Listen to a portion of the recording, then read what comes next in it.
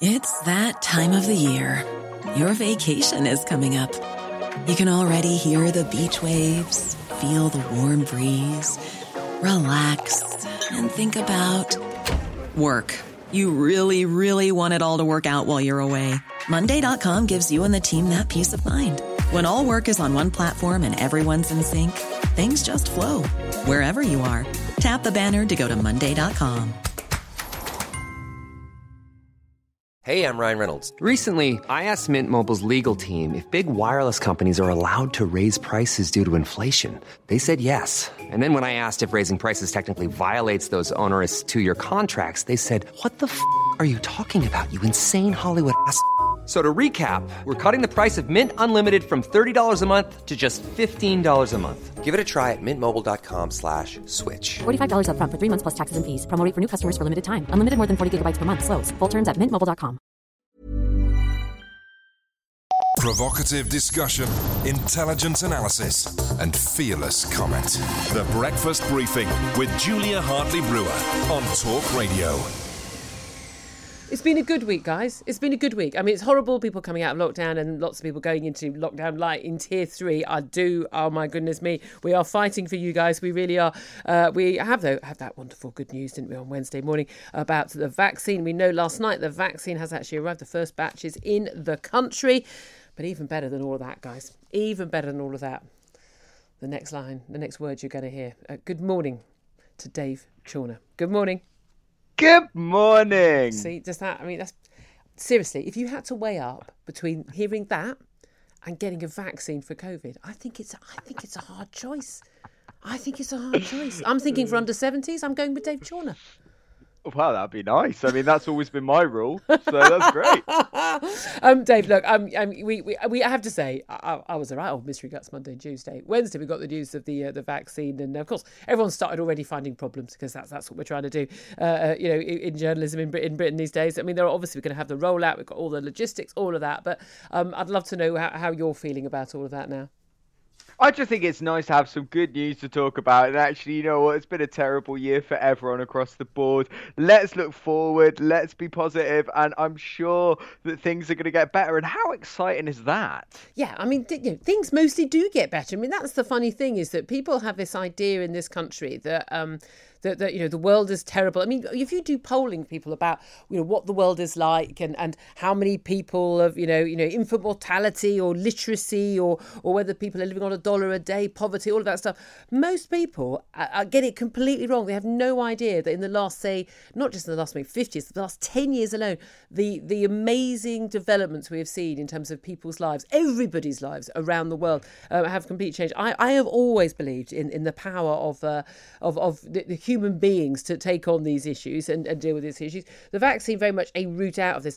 Also root out of this for the politicians because they need an out because they don't seem to be able to sort of back down on we've taken away everyone's liberties. We don't really know how to give them back, even if we wanted to, because we've apparently committed to zero COVID deaths, which is never going to happen. But what is interesting, of course, is a lot of this ties in actually with this big target announced out today by the Prime Minister.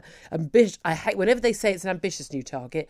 That's when I get into yes, Prime Minister mode, and I think, ambitious. What's that going to cost? That's my first thought. We're going to cut greenhouse gases by 68% from the 1990 levels. They're already down a good whack of that already, but by 2030 to ahead of that 2050 net zero carbon emissions target. Now, these are all very complicated concepts, and they're also very expensive policies. This would be the fastest cut of any major economy.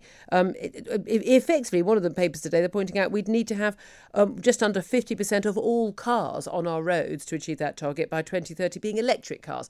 Well, given that it's about 1 or 2% right now, even with the ban on new electric car sales coming in 2023, we're still going to, I'm not going to give up my diesel car overnight. If it's still running, I'll still be using it. We are talking about a huge cost to our society, huge changes.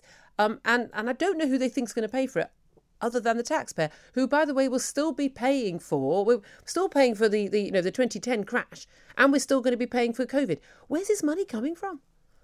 I think, oh ye of little faith, because you know what, actually, we've grounded pretty much the entire aviation industry for the past 12 months. That's helped boost the figures. I think it'll be all right. I mean, let's just lock down everybody to reach a randomly chosen, plucked out of thin air target.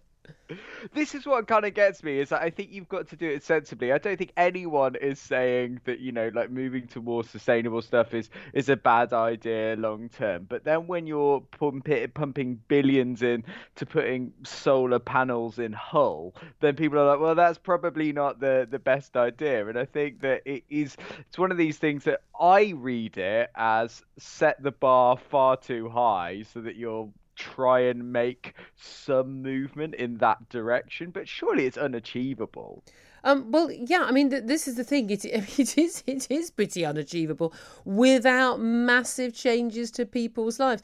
But I don't remember us agreeing to that. I do think there's an awful lot that governments promise on things without having discussed it with us, but it makes them feel terribly good. And when, of course, a lot of people are saying is it's all ahead of us hosting next November in Glasgow, COP26, this massive climate change summit where everyone's going to grandstand and basically say, no, we're going to cut our emissions more. No, we're going to cut our emissions more. Meanwhile, China laughing their backsides off at us. Yeah, I mean, we may as well just give the world to China at this point. Well, I kind of do get that. And I'd be honest, I don't really know that much about climate change and the ins and the outs of stuff. And I kind of think I'm not sure the government does either. Yeah, it's just a very hot topic that a lot of people talk about, but I don't know the stats, I don't know the figures, and actually, you know what? I'm just going to toddle on with my daily but I think that's what they count on. You see, because all of the activists, everyone, they just want us to don't pay attention. We're just going to have these targets, and when your electricity and your gas bills have trebled. And when you have the power shut off because we've got wind farms instead of big gas power stations running our power, and when you charge an extra sort of £1,000 to get on a flight because of the extra charges for carbon emissions, when you're told you're going to have to replace your boiler at great expense, when you're paying taxes to sort of subsidise everyone getting an electric car when they're £6,000 more than a diesel or a petrol, then people will wake up, but then it will be too late because that's when the economy's stuffed. I mean, I again, this is the long-term stuff that the governments do, which a lot of us don't pay, and I admit myself don't pay enough attention to. But this is going to cost us so much more than anything any other government has ever done, other than wartime. But we will get to it a little bit later. Let's talk about though what Anthony Fauci had to say about the vaccine, because this is interesting. Right old row getting up. This, of course, is the guy who stood next to Donald Trump and basically tried to be the voice of sanity on dealing with the virus in America. But he's had to basically sort of explain and apologise. When he was saying, well, Britain had gone a bit faster than we had. Than the Americans would in terms of the regulatory authorities approving the vaccine. That was taken as a criticism, wasn't it, of our safety procedures. And now he's had to say, no, it's not that. It's just that if we appeared to go too fast, Americans just simply wouldn't take the vaccine. They wouldn't trust it. I just thought this was exceptional, and you've already got the Tin Hat Brigade going, oh, it's filled with chemicals. And you're like, yeah, so's a corn dog and chips, but you'll eat that. Yeah, exactly. It makes me laugh so much that how, and obviously Gavin Williamson comes out yesterday and said, we only got this because we've got the best people in the world. And you're like, well, you just need to look in Parliament, and that's not true.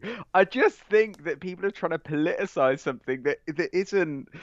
I personally don't think it's political, and maybe I'm wrong, but yeah, it did really seem like playground politics. Well, I mean, he was making a legitimate point, wasn't he? Which is that actually there's a lot of distrust in America, and a lot of this has become massively politicised, party political. Even wearing masks is party political. I mean, wearing masks is a political decision in my view, but it's not party political. It's not Republican or Democrat in the same way as in America. But he just said his whole idea is that actually he just think so many Americans who don't trust the vaccines is been so much anti-vax, stuff going on in America, that actually they're better off doing a much more process that looks like it's much more safety orientated than it actually is. It's going to be no different to ours. Who are we kidding? But that will make more people be willing to take the vaccine, and therefore more people will be saved by the vaccine. But it did look like he was having a bit of a dig. But it is the case. I mean, the European Medicines Agency was based in London for many years. We do have, Imperial College and Oxford and Cambridge and King's College. We have some of the top world institutes and academic institutions dealing with medical research. I mean, it is a statement of fact that we are among the best in the world at this stuff. You don't have to be a little Englander to know that is the case. I just think that would be a great response of like, oh, of course America is going to struggle with this concept because we're just better than you. So that's I just think that's great. Yeah, I think that the anti-vaxxer thing really genuinely does quite scare me. Oh, absolutely. I don't think it's just in the States. I think it's coming home to roost in the UK, and more people are going to get worried about this, which is why I think, I think that's why we should make it fun with the vaccine. Sort of new parlor games. Pin the vaccine on the granny. Inject it in mince pies. Repurpose Debenhams stores to give the vaccine out and have a little bit of a shop. Like, have a bit of fun with it. I love the idea of doing that. Absolutely love it.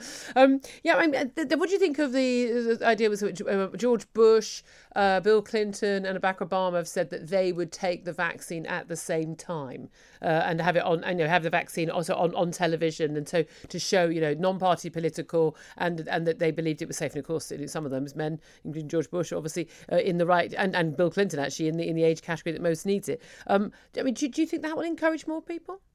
See, more and more politicians keep on saying that they would have the vaccine and they would do it on TV. And I'm like, I thought I'm a Celeb was bad enough. I mean, this is just the most boring viewing I can imagine. I don't know why these politicians think so many people want to watch them get vaccinated. It would be very dull watching. No, but isn't it the idea that they show it's safe? That they they're saying, look, people say, well, you wouldn't be willing to take it. Well, here I am getting the vaccine. Here I am with my mum getting the vaccine. We believe this is safe. This is how safe we believe it is. But we are back to John Gummer giving his kid a burger during BSE, aren't we, Territory? That's one for the oldies. Oh, absolutely. And the thing that really makes me laugh as well is because I'm on one of the vaccine trials. I'm on one of the rubbish ones, and no one's going to get the vaccine that I've got. It's not very good. But the people that are signing up to the Oxford vaccine, I was there at the testing centre the other day. They just can't get enough people to come in, which is a really heartening and optimistic thing that hopefully when it does roll out, then more people will sign up for it. The Breakfast Briefing with Julia Hartley-Brewer on Talk Radio. If you liked what you heard, please subscribe and give me a good review. And don't forget to catch me on the Talk Radio Breakfast Show every weekday from 6:30 until 10. Hi, I'm Daniel, founder of Pretty Litter. Cats and cat owners deserve better than any old-fashioned litter. That's why I teamed up with scientists and veterinarians to create Pretty Litter. Its innovative crystal formula has superior odor control and weighs up to 80% less than clay litter. Pretty Litter even monitors health by changing colors to help detect early signs of potential illness. It's the world's smartest kitty litter. Go to prettylitter.com and use code ACAST for 20% off your first order and a free cat toy. Terms and conditions apply. See site for details. When you make decisions for your company, you look for the no-brainers. If you have a lot of mailing to do, Stamps.com is the ultimate no-brainer. Use the Stamps.com mobile app to mail everything you need to keep your business running with up to 89% off USPS and UPS. Make the same no-brainer decision as over 1 million other businesses with Stamps.com. Use code PROGRAM for a special offer. That's Stamps.com, code PROGRAM.